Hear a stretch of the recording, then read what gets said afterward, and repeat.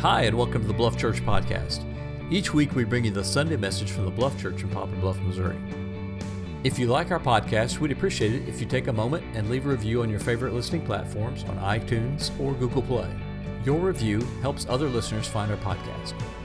For more information about The Bluff, we invite you to visit our website at thebluff.church or our social media channels on Facebook, Instagram, or Twitter. Just search for The Bluff Church. If you live in the Poplar Bluff area, we invite you to come be a part of The Bluff on any Sunday at 10:27 a.m. in the ballroom of the Holiday Inn. Now here's this week's message.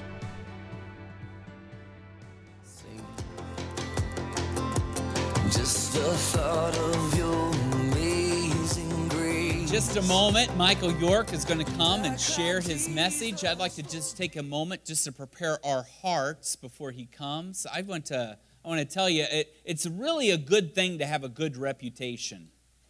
And before I really met Michael York, or before I remember meeting Michael York, I met his reputation. I was actually doing lunch with one of our Bluff members, and I was talking about different people, and he said, "Hey, have you met Michael yet?" I said, "No, I don't know." "You have to meet Michael York. You need to meet him. Here, I'm going to give you his number. You've got to meet this guy." I'm like, okay. It is such an honor to have people think well of you. But it is truly special if what people say about you is what God has done in your life. And that's Michael York, because he's got a good reputation of what God has done in his life. I had the privilege of really sitting down with him, and I tell you, if you know Michael, you know that he's a person that's really easy to make a good friend really quick. He has a gentle spirit that listens. He cared about my well-being. But boy, his story is just a reminder that no matter where you are in life, no matter where you are today or where you've come from, God can pick you up and take you anywhere. And I left so encouraged after spending time with Michael. I came home and I sat down, I went over my day with Rachel. She said, "How'd your day go?" I said, "Oh, it went great. I met Michael York today. I like him. You ought to meet him." I mean, I've just been really encouraged by him. And when you stand before your peers, when you stand before people, it's not easy for everyone to stand up and to speak. It's hard enough just to share God's word, let alone to share your story, your testimony, where you've been. It leaves you vulnerable. It requires humility, and it requires courage. And so I'm really grateful that he's been willing to come and to share with us this morning. And I'd like for us to just spend some time in prayer, just to prepare our hearts before he comes. Let's pray right now. Lord, I pray for Michael today. Lord, I know he has to be nervous. I know he has to be stressed, and yet I know he's probably also really excited. Lord, I pray that you would just speak through him and use what you've done through his life to be an encouragement for us. Lord, I know there's probably several here who are discouraged on where they are or where they've come from, and I pray that this would be a message of encouragement and hope, of the power of you being able to change people's lives. And Lord, I pray that the blessing he has of a reputation of what God has done would be something that we would all have in our lives. That when people speak of us, that they speak of what great things you have done in our hearts. I love you, Lord. And it's in your Son's name that we all pray. Amen. Michael?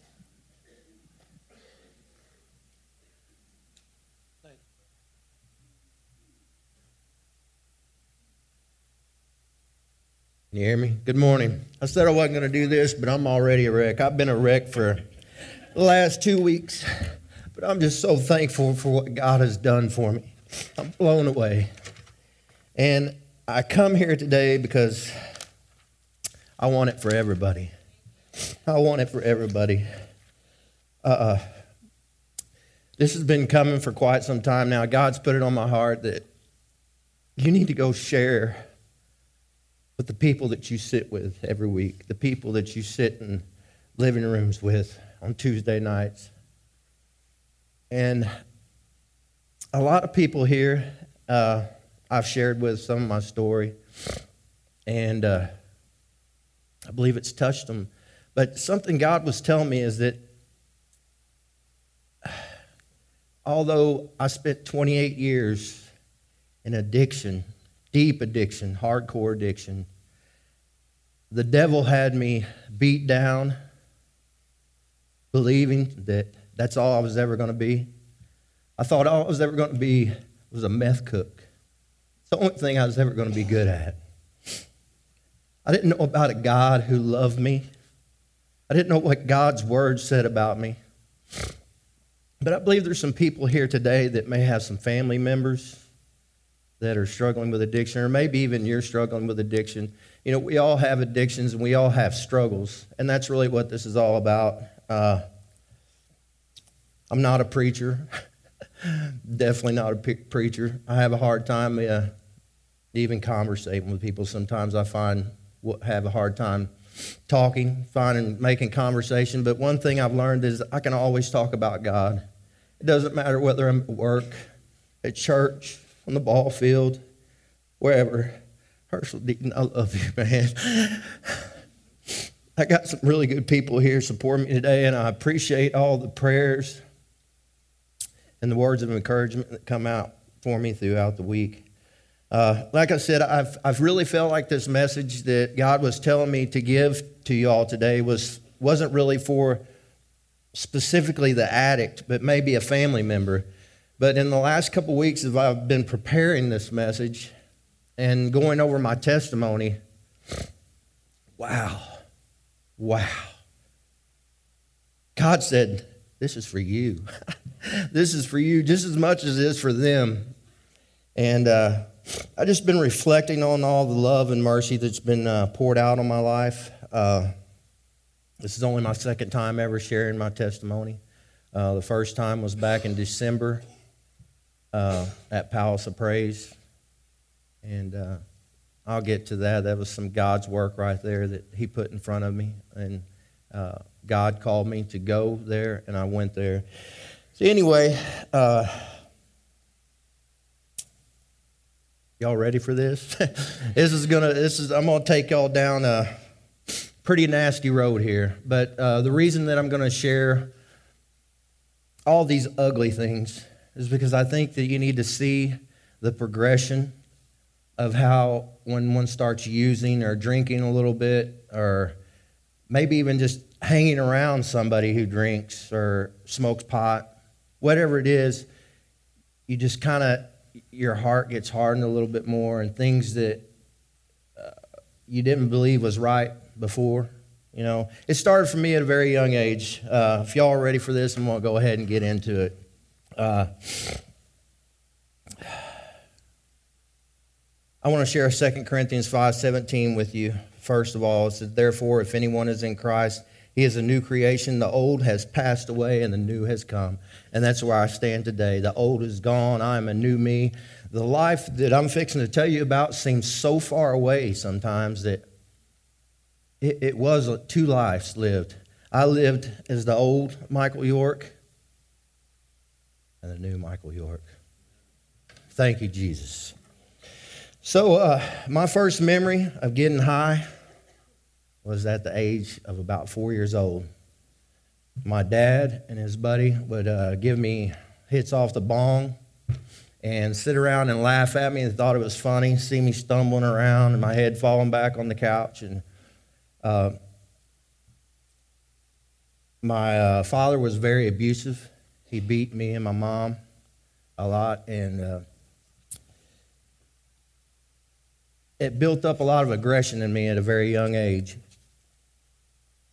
I didn't really know how to deal with the emotions. I knew that I didn't like what was happening to my mom, and I wanted to put a stop to it.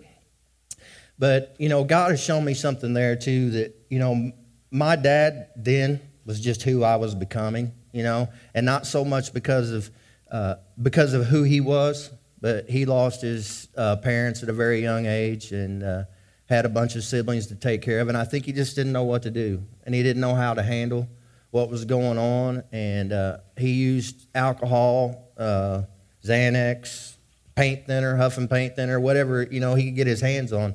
That's what he did. And I think it was just a cover-up, Addiction is very much a heart issue, You don't want to feel. You don't want to feel the things that you're feeling.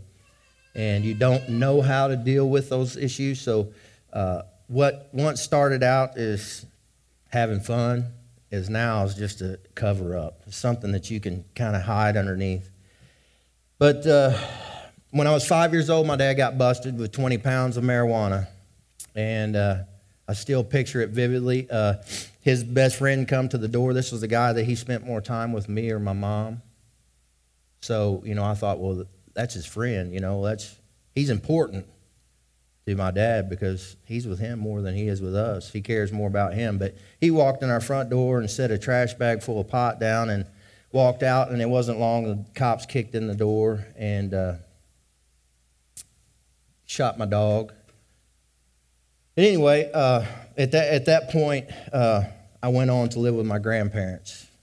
Wonderful, wonderful time in my life. I mean, my grandparents were so good to me. My grandmother would become my encourager throughout my life, but they owned a little country store down on 142 Highway, and I become quite the heathen. I'd run around that store and drank a lot of Mogan David grape wine and Miller ponies. And, it seems odd to me now. I can't think about my kids doing that, but it was just normal. They didn't stop me. Grabbing a Miller pony out of the beer cooler was just as normal as grabbing chocolate milk out of the freezer and drinking it. So drinking at a very young age, of course, then I wasn't trying to cover up anything. It was just something I enjoyed the taste of and I really liked.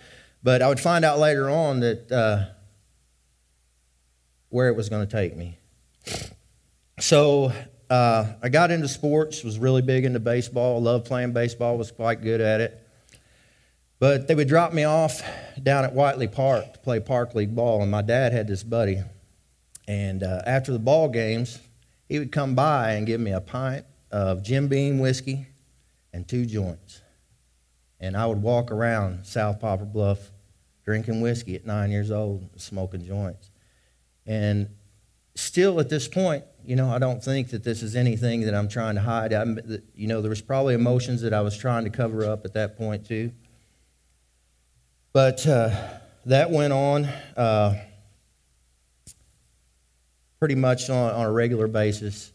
I had some neighbors around the neighborhood, and I was, like I said, I was quite the heathen, so they would drag me to church anytime they could.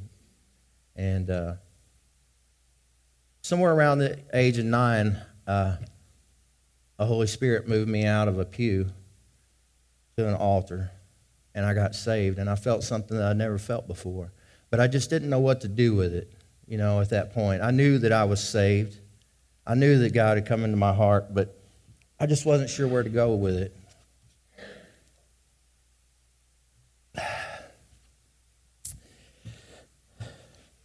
Anyway, that moving on from there, get into high school, freshman year. Going to school. I always drank before school, every day. Strawberry Hill wine. And once I got to school, we had the hill back then where everybody smoked at. Well, you could go back there and score a couple joints and stand right out there and smoke pot before you went to your first hour of class. How odd is that? So stayed drunk pretty much most of the day after school. We had football practice and baseball. But by my sophomore year, everything really started to change. I did my first line of meth when I was 14, and I remember, man, I feel like a rock star.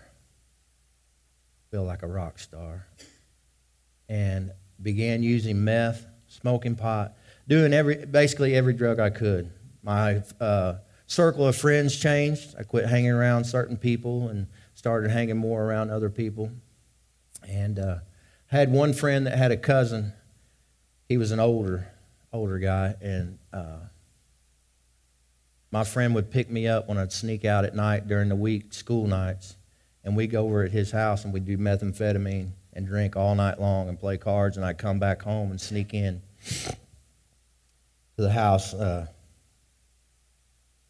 By this time, I'd done moved back in with my mom and dad. They had bought a trailer, and my dad made me move back in with him, and I had a real strong resentment for that. I was already going the wrong direction, and here he was trying to tell me who I was and what I needed to be, and I wasn't much for that. So anyway, the friend that I used to sneak out with, he ended up trying to commit suicide. And I thought, what in the world am I doing? What's going on here? And I got off the meth, and I was still drinking, smoking pot and stuff for a while, and went through all that. At the age of 15, things really started to change. I got into a fist fight with my dad and moved out of the house. I took off walking with a pair of shorts on, nothing else. And a friend of mine, his mom, let me move in with them, and I was very grateful for that. And started out, she was a very nurturing woman. She loved me like I was her own, I thought. And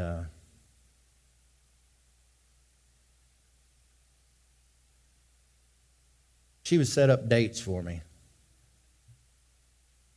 And I would go visit with her friends and started making a little bit of money. And this afforded me to buy more drugs, do more drinking. And my friend that I had in my sophomore year moved away to Springfield, Illinois. I went and spent 2 weeks with him that summer. And that summer, I was introduced to LSD, acid. And that very quickly became my drug of choice. I spent 14 days in Springfield, Illinois. 11 out of those 14 days, we were doing acid. I drove a car while people went around stealing stuff, robbing churches, robbing houses of music equipment. And I played music, so I thought, well, I'm gonna keep the music equipment. But try not to drag this out too long. I'm sorry, guys. Senior year of high school, my life was about to change for the better. Had a girl I seen the first day of school. I had a crush on her in 5th grade, and I thought, wow, I'm in love already, you know. I gotta get her. So we ended up getting together and had a pretty lasting relationship. During our senior year, she got pregnant. And so life was going to change. I knew, grew up, my grandfather always taught me, you're going to work hard. You're going to provide for your family. So I went to work out on the road operating heavy equipment and had a wife and a kid at home. I'm 17 years old. I'm providing, doing pretty good, making pretty good money. But on the weekends when I'd come home, I'd bring some meth home with me. And the guys at work, I'd score it from them and bring it home, and we'd party on the weekends. And my dad, by this point, had become a totally different person in my eyes. Him and my mother accepted my son and treated him differently than I ever been treated. It helped me to get some forgiveness with my dad. But the drugs were still prevalent through our marriage.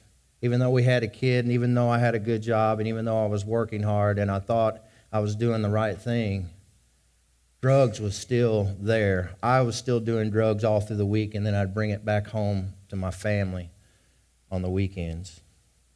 When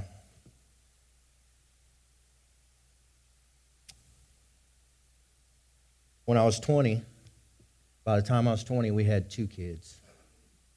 And I found out that the 2 kids I had was not mine biologically. And I didn't know what to do. Couldn't tell my mom and dad. They loved these kids, you know. I seen, you know, my dad every weekend, Friday afternoon, picking my son up, taking him with him to detail cars. You know, I was like, you know, I can't tell them that this little boy is not their grandson. I can't tell them that the little girl is not theirs. So I had to leave.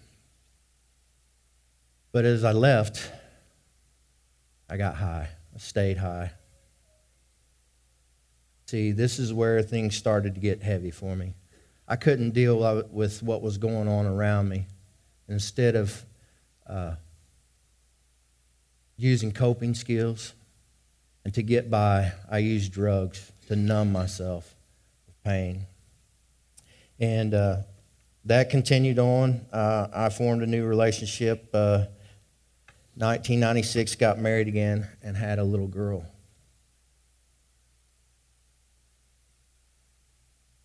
Her mom told me,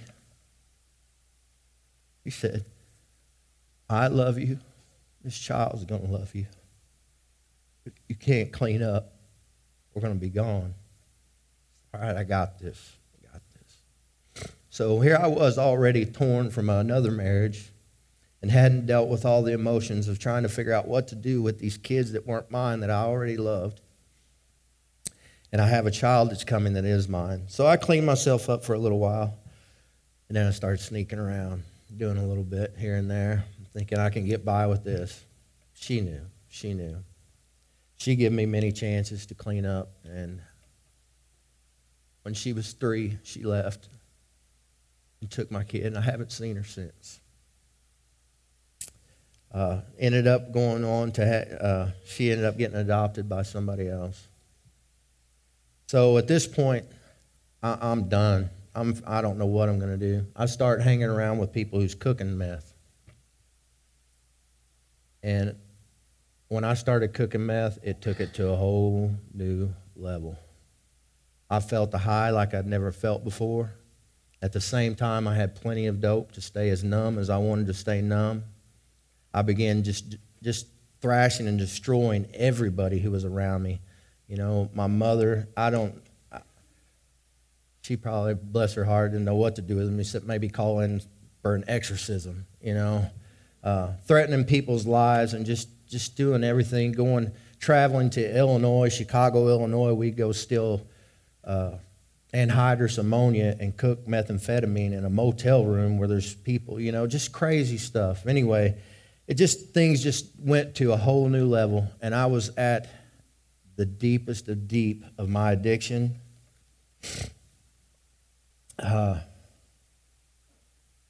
Really started to spiral, and by 1999, I was facing 26 years in prison.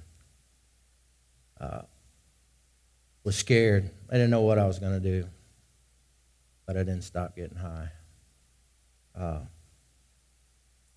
Facing prison time for anything from driving without a license to manufacture of methamphetamine. I was lucky enough to get in drug court. When I got in drug court, I kept on cooking meth. I found ways to beat their drug test.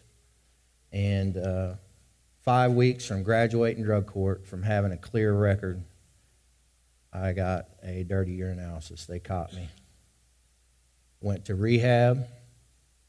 And come out of rehab, and I thought, well, I'm had. They're going to send me to prison for 26 years. I'm going back to face my charges. But God still had a plan for my life. He wasn't going to let that happen. The judge had mercy on me, and he said, Michael, you want to stay in this program and get as much help as you can, and then we're still going to turn you back over to face your charge. And I thought, well, yeah, I do, Judge. Yes, I do. But you see, even at that point, when I was saying yes to the judge, I wasn't wanting to get sober. I just wanted to beat him. I just wanted to get by without having to be locked up. I wanted to keep on doing what I was doing. So that went on. I went back to face my charges. I ended up getting probation. Made it 6 months on probation and got a dirty UA. They didn't know it was dirty UA, but they did once I walked out. When I walked out, I didn't go back. I went on the run. Was absconded from my probation. February 2003, they caught me. I just cooked the biggest batch of methamphetamine that I had ever cooked and took off running in the woods. The dogs got me. Once I got rid of all my meth, I surrendered to them and went to prison. When I went to prison, I thought, this is it. I'm going to get myself cleaned up. Got into anger management classes, substance abuse, come out doing pretty good. About 3 months later, I was right back to doing what I was doing. Still on parole, still getting high.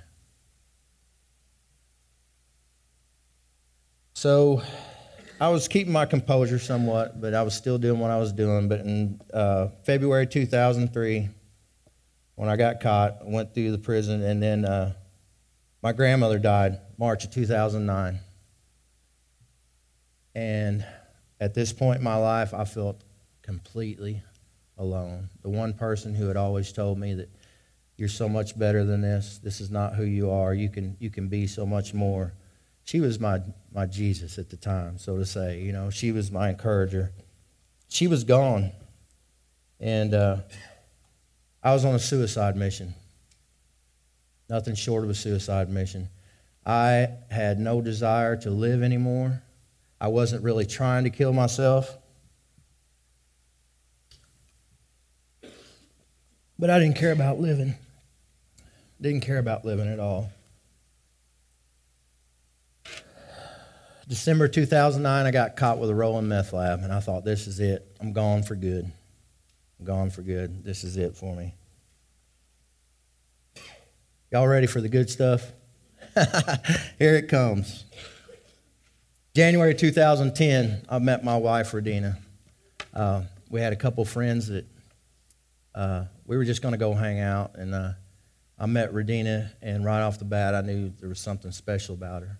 I felt drawn to her. I felt safe, and I didn't feel so alone. But I was a mess, and I didn't know what the future was going to hold for me.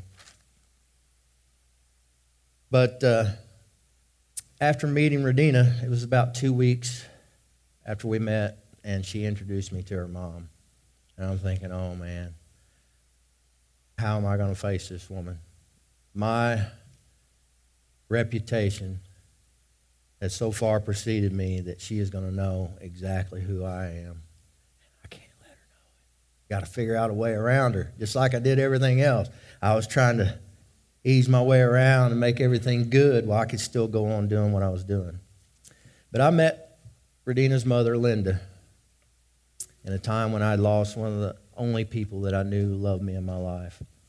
And I told this woman as I was shoveling snow in her driveway, I said, I think I love your daughter, but you're probably going to hear a bunch of stuff about me.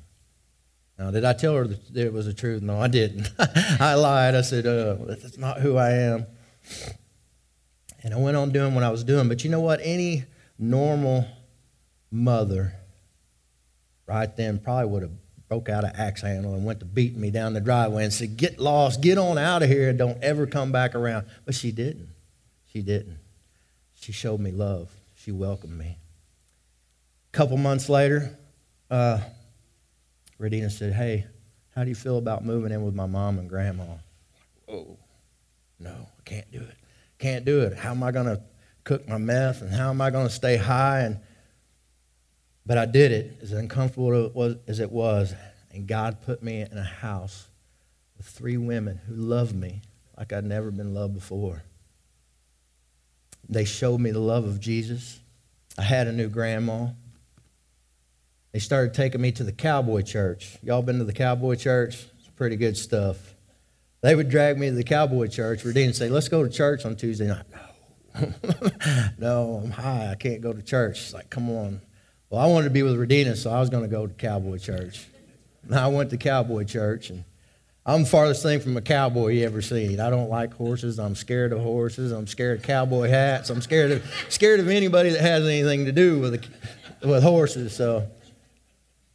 But when I would go into the cowboy church, so we're here at the Rogers at that time, I would feel something inside of me that I knew. This is for me.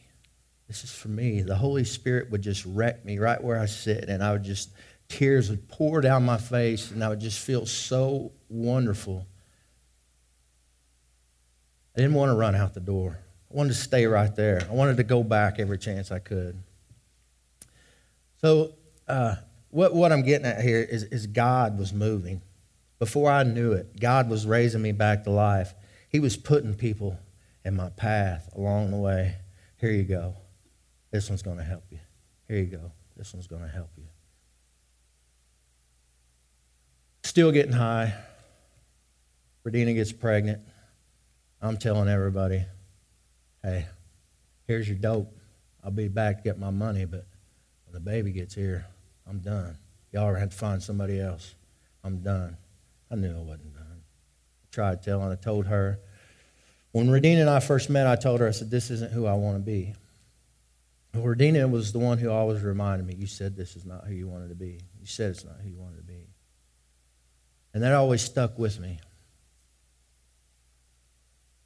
So one night, I was high, and we were driving down 67 Highway, and right down here in front of the old Lucy Lee Hospital, seen a book in the middle of the highway. And I said, that was a Bible, Radina.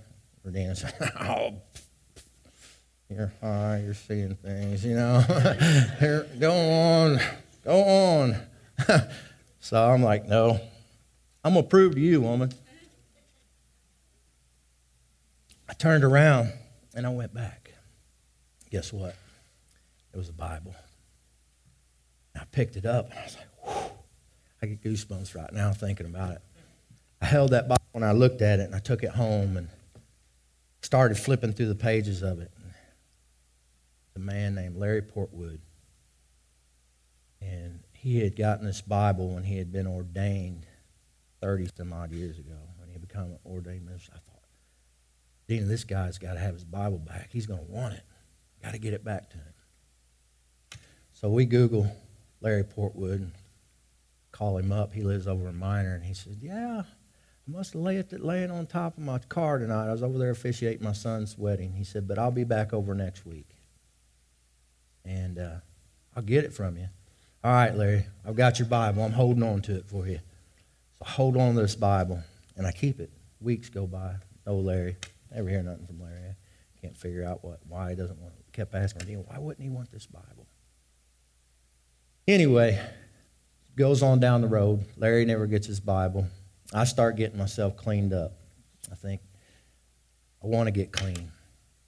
Things have went from cooking huge batches of meth to Radina and I don't have any money. We've got a kid, and I'm dragging 3 or 4 boxes of pills from people trying to get it so I can make a little money and I can stay high. And come down to the point where we didn't have any food, we didn't have any gas.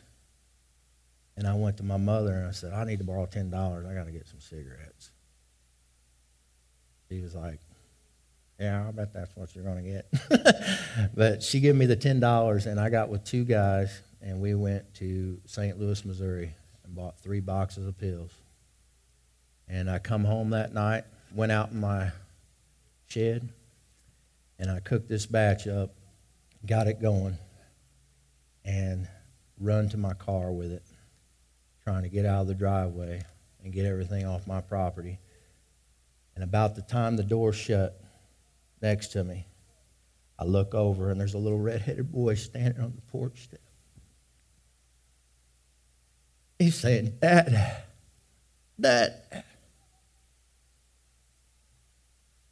At that moment, I gripped the steering wheel with white knuckles and gripped my teeth. I said, God, I can't do this anymore. I can't do it anymore. And I backed out of the driveway and I run as hard as I could go. But you know what? I felt it in that moment. God come in. All these things that had been happening along the way to soften my heart so that he could take over happened at that moment. That night, I went out, sold my dope, didn't sell all of it. I wasn't going to get up the next morning if I didn't keep some of it. And I went back home, and I felt like everything was going to be all right. I got high one time after that. That's been 6 years ago. And that leads me to somebody else. Got clean enough to pass a UA, and I'd always done outside work, and I thought, well, I'm going to go try my luck at this factory. And all the while I was kicking my feet. I don't want to go to work at no factory, and can't do nothing in this factory. And so I get hired on at this factory, and the HR people take me out to the floor, to the lead person, and said, we're going to figure out where to put you. Okay. They walked me down to a man named Carlos Boyer. Carlos Boyer, raise your hand. People might want to talk to you when we're done. Carlos is a preacher. God knew what I was needing, and he put me right there beside that man to train me. And Carlos started speaking life into me. Started speaking the word to me and just encouraging me. It's one of the most men of God that I've ever met in my life. I love you, Carlos. I love you. I'm grateful for you. But it wasn't long after I went to work there and Carlos started speaking life in me, I started going to church with Carlos. I feel the Holy Spirit move and find myself at the altar, and people would start coming from probation and parole, and they was putting them between me and Carlos. So we got a tag team. You know, I'm preaching the streets to them, and Carlos is giving them the word, you know, and I'm handing him my phone number. Man, you call me if you get in trouble, you know, tonight, call me. I know this is probably getting drug out and boring, but where I'm going with this is God gives us who we need when we need it. You know, without that Bible in the road, without my wife, her mom, and her grandmother, without Carlos and the Bluff Church. We came to the Bluff Church because we felt like God was leading us to do something more. For some reason, I just feel like I got to give so much. I need to give so much. You know, God has done so much for me, and I want everybody to know it. So we come here, and I meet people like Brett Trostel, Ron Gladwell, the Faust, and all you people. I just love you so much. You've given me so much life. Luke Elledge, I see you, buddy.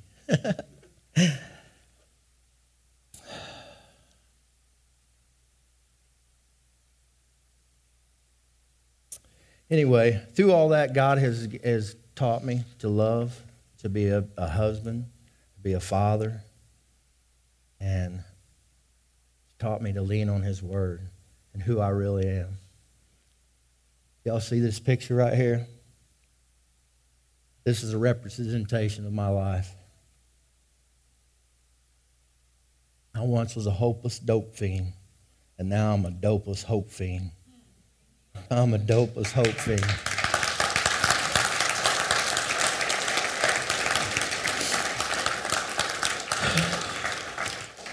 I got a little bit of a message for y'all, so don't run off yet. I want to talk about Lazarus, because I've always referred to myself as Lazarus. And until this week, I thought it was one thing. I thought, man, God just raised me up from the dead. He just plucked me right out of it. But even as I'm telling my story today, I can see that's not how it was. God raised me from the dead, but God knew I needed other people. So we all know the story of Lazarus, where he was sick, and Jesus said right from the beginning, when he heard about it, he said, Lazarus' sickness will not end in death. No, it happened for the glory of God, so that the Son of God will receive glory from this. We believe that, don't we? I'm going to take you down to 17 through 44. I'm going to read quite a bit of this, but it's going to lead me up to something, I promise. When Jesus arrived at Bethany, he was told that Lazarus had already been in his grave for 4 days. Bethany was only a few miles down the road from Jerusalem, and many of the people had come to console Martha and Mary in their loss. When Martha got word that Jesus was coming, she went to meet him, but Mary stayed in the house. Martha said to Jesus, Lord, if only you had been here, my brother would not have died. I think about that, and I think, that was probably my mom. That was probably Radina. crying out, God, where are you at? Why can't you save him? But Jesus told her, I am the resurrection and the life. Anyone who believes in me will live even after dying.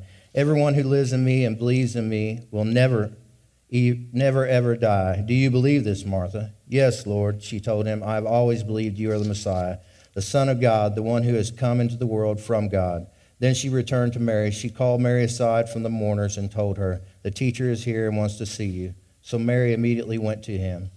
Jesus had stayed outside the village at the place where Martha met him. When the people who were at the house consoling Mary saw her leave so hastily, they assumed she was going to Lazarus' grave to weep. So they followed her there. When Mary arrived and saw Jesus, she fell at his feet and said, Lord, if only you had been here, my brother would not have died. When Jesus saw her weeping and saw the other people wailing with her, a deep anger welled up within him, and he was deeply troubled. Where have you put him? He asked them. They told him, Lord, come and see. Then Jesus wept, and the people who were standing nearby, see how much he loved him? But some said, this man healed the blind. Couldn't he keep Lazarus from dying? I think that's a lot of the family members of addicts. That's what they're left with. They don't understand, what's going on. Why are they doing it? And they're crying out, please save him. Why can't you save him? We know what you can do, so why not do it now? Why not do it now? Martha, the dead man's sister, protested, Lord, he has been dead for 4 days. The smell will be terrible. Jesus responded, didn't I tell you that you would see God's glory if you believe? So they rolled the stone aside. Then Jesus looked up to heaven and said, Father, thank you for hearing me. You always hear me, but I said it out loud for the sake of these people standing here, so that they will believe you sent me. Then Jesus shouted, Lazarus, come out. And the dead man came out, his hands and feet bound in grave clothes, his face wrapped in a headcloth, and Jesus told them, unwrap him and let him go. That's where I'm going to go with this. Unwrap him and let him go. Jesus rose him from the dead. Jesus brought him out of the grave. Who unwrapped him? The people that were there that loved him. So what we see when he comes out of the tomb, he's brought back to life, but he's still bound by the grave clothes. And I find it interesting that Jesus lets the love of others to now take over. And I think that's what Jesus was doing for me, God was doing for me. He was placing these people in my life.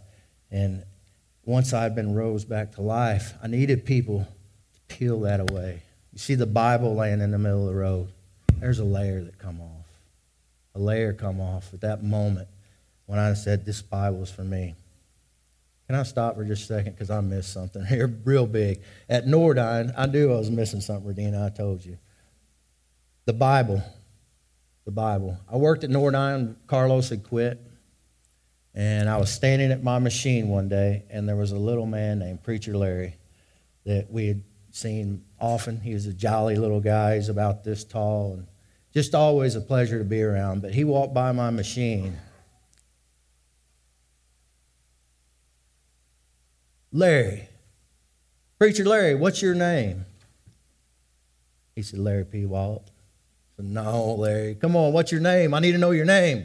I need to know your name. He said, Larry Portwood, Michael. I said, I've got something of yours. And he pointed at me. He said, Michael York, that's your Bible. That's your Bible. If that's not God, I don't know what is. This man I'd never known, peeled off my grave clothes. How Larry knew, I don't believe I ever even told him my name. That was my Bible. Do I carry it every day? I don't carry it every day, but nonetheless, I feel like that Bible was for me. It was meant for me. Anyway, I believe this should be a message to the church and for, as followers of Christ. I think we need to be on the lookout for people who are being brought back to life, people that are still wrapped in their grave clothes. We need to love on them. We need to show them Jesus. One layer at a time. One layer at a time. You never know what God's doing behind the scenes. And as you can see through my story, God definitely puts people in your path. And he puts you in people's path so that you can be the one to lift them up and show them a little love. I think the love, do y'all believe love conquers all? I believe love conquers all. To me, this is it's just a miracle. I think about what if I got cleaned up the first few times I went to jail, or even drug court, or prison for that matter. It would have been temporary. I'd have got clean. But just like Jesus waiting to bring Lazarus back, even though he knew he was sick, he could have healed him of his sickness before he ever died, but he didn't. 28 years later, down the road, God's plan has come together in my life. He raised me from the dead, and he's given me the people that I need, and I thank you all. I love you all. I'm honored to have been able to speak here to you today. There's a lot more, but I feel like I'm dragging on. I want to thank you all for letting me tell my story. If there's anyone here that would like to talk about addiction, talking about starting up a group, I want to open it up to the community, not just our church, family members, people who are right in the midst of it. If you're high, come on, let's talk about it. Let's work you through it.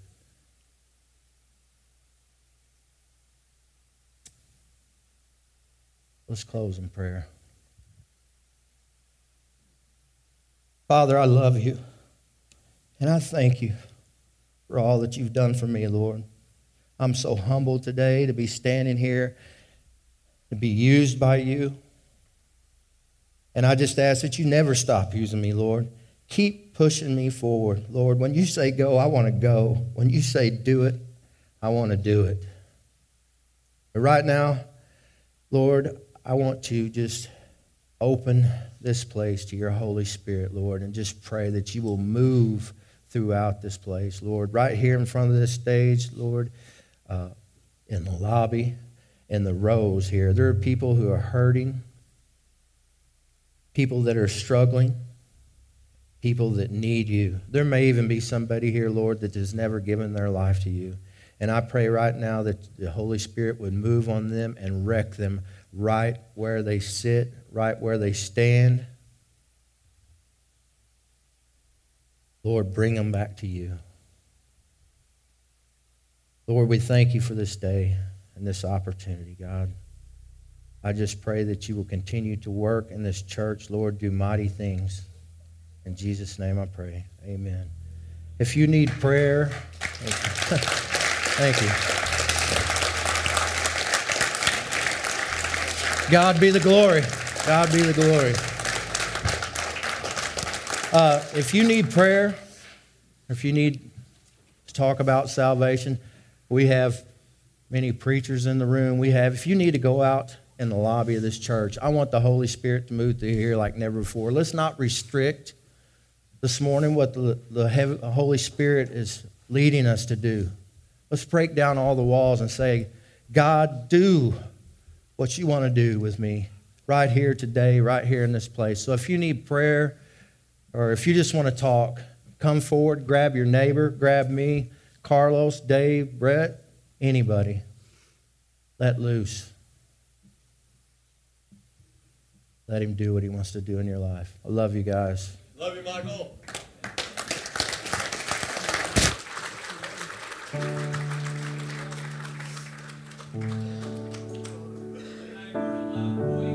And say, now have come the salvation and the power of the kingdom of our God and the authority of his Messiah. For the accuser of our brothers and sisters, who accuses them day and night before our God, has been hurled down. They triumphed over him by the blood of the Lamb and by the word of their testimony. They did not love their lives so much as to shrink from death. Therefore rejoice, you heavens, and you who dwell in them. But woe to the earth and the sea, because the devil has gone down to you. We have triumphed over our enemy, our great accuser, because of the blood of the Lamb and the word of their testimony, sharing what God had done in their lives. This morning, if you need prayer, if you know you need prayer, don't just stay where you are. I want you to move while we sing right now. I want you to move forward to me, go to the back to one of our elders, and we want to spend time talking and praying to you this morning. Let's move.